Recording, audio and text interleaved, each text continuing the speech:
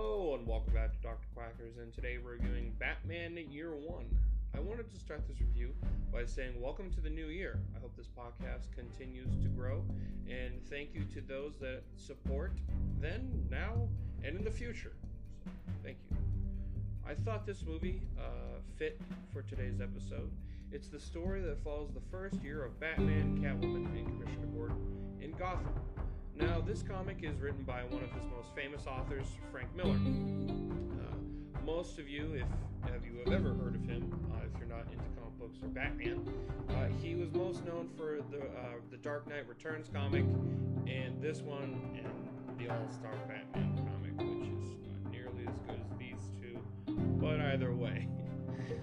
It also seems to be a strong influence for the upcoming Batman film. Now, this film has a few popular cast members, like Ben McKenzie and Bryan Cranston, playing the movie's main roles. What's really funny about Ben McKenzie, for those that don't know, he actually plays a young Commissioner Gordon on the TV show Gotham. So it's kind of funny he got to play Batman and Gordon. Bryan Cranston obviously voices the other main character, Commissioner Gordon. He does a terrific job. I like both of these voice actors. I think they do a really good job doing the characters. They're not my favorite versions of them, but I do think they do a really good job, and I would argue Bryan Cranston is one of the better ones you can hear out there. But they aren't the only known actors. Katie Sackhoff, Alex Rocco, and Bruce Timm. Katie is currently playing Bo-Katan on the most recent season of The Mandalorian, but has been in plenty of other popular sci-fi television shows. Alex Rocco, most known for playing Mo Green from the Godfather films. Obviously, if you've never heard of them, they're a gigantic film series. So. Bruce Timm is responsible for so much DC animated properties. It's ridiculous. Most of my childhood, when it comes to DC, was around because of this man. He produces and is involved in so many projects with DC. So if you're ever wondering who you should thank for like your childhood cartoons from DC, you should thank him. The animation is top of the line. It's not my favorite art style for this universe, but it's still done well. The music is also done well. Again, not my favorite from this property, but it's still good. So I'm not going to knock it because it's not my favorite. Now, I do enjoy the story, but I do have some personal problems with the depiction of the characters. I've never been a big fan of the hooker origin of Catwoman. I just think it goes against her superior attitude and like the way she carries herself, and the way she looks at herself compared to others. She also has a thing about being free of anyone. So I would imagine sex would be some form of attachment she's not really down for.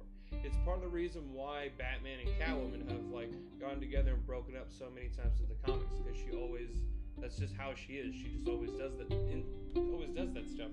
So it just kind of bugs me that it happens. I don't know. I prefer just her already being a cat burglar, being more involved in charities and stuff like that, involve like cats and wildlife, like more from the Batman animated series.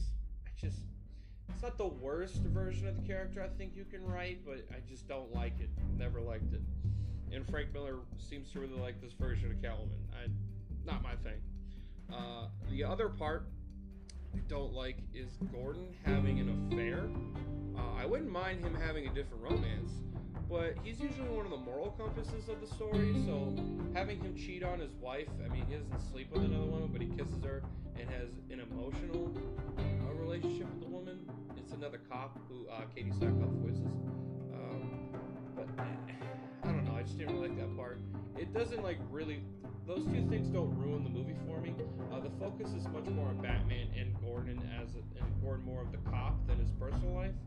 It does a little bit because his son, he has his first kid in this movie. But I can kind of give away the Catwoman part, but because she's not really focused on too much. But the affair does kind of bug me, and it does affect my score a little bit, just because I don't think he would normally do that. So yeah, other than that, I do really enjoy Batman. I really think this is a unique storyline. Most Batman comics and storylines start later into his Batman years. He's already had a few years in at least. So I actually do like the look into the mistakes and early amateur stuff Batman would do when he's first getting used to the role. I just thought it was really interesting, and I think it's unique compared to most Batman movies. I know Batman Begins kind of does that, but it's a little bit different. I think most people would enjoy this movie. If you're a Batman fan, I would say this movie is obviously for you. If you just like comics, probably as well. But this is one of the movies that got my wife into watching more Batman. Any really DC animated film. So I guess that would be the best rank I could give this. So I'd give this movie a 7 out of 10. I think it's good. It could be better, but I think it's a solid movie and it's highly enjoyable. So yeah, hope you enjoyed this review. If you did enjoy this review, I have a bunch of other episodes. If you'd like to go give those a listen. If you are here for Batman movie reviews, I have a few others as well. If you can go give those a listen, I highly appreciate it. So yeah, help support my sponsors. It helps to grow this channel. And if you wanna reach out to me, I have an Instagram page, Dr. Quackers Movie Reviews. Send me whatever. I don't care. I try to post semi-regularly. Obviously, for this one, I have a bit of a gap between the last ones, so apologize for that. But thank you. I appreciate you for listening, especially if you made it this far. So stay tuned.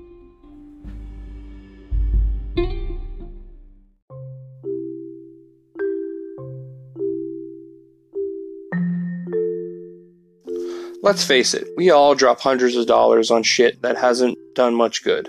When was the last time you spent just $225 and you actually profoundly changed your life?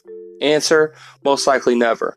Well, if you want your chance, here it is. If you are out of shape and have said more times you can count, I need to do something about this. This is opportunity knocking. You have approximately 3,640 weeks in your lifetime. 16 spent wisely can make whatever you have left better than you could have imagined. Get in or back in shape with expert guidance from a certified and experienced professional trainer. No crash diets, no bullshit, just results. Visit www.vikingfitnessnh.com, mention Dr. Quackers, and get 10% off your custom fitness plan. Again, that's www.vikingfitnessnh.com. Thank you.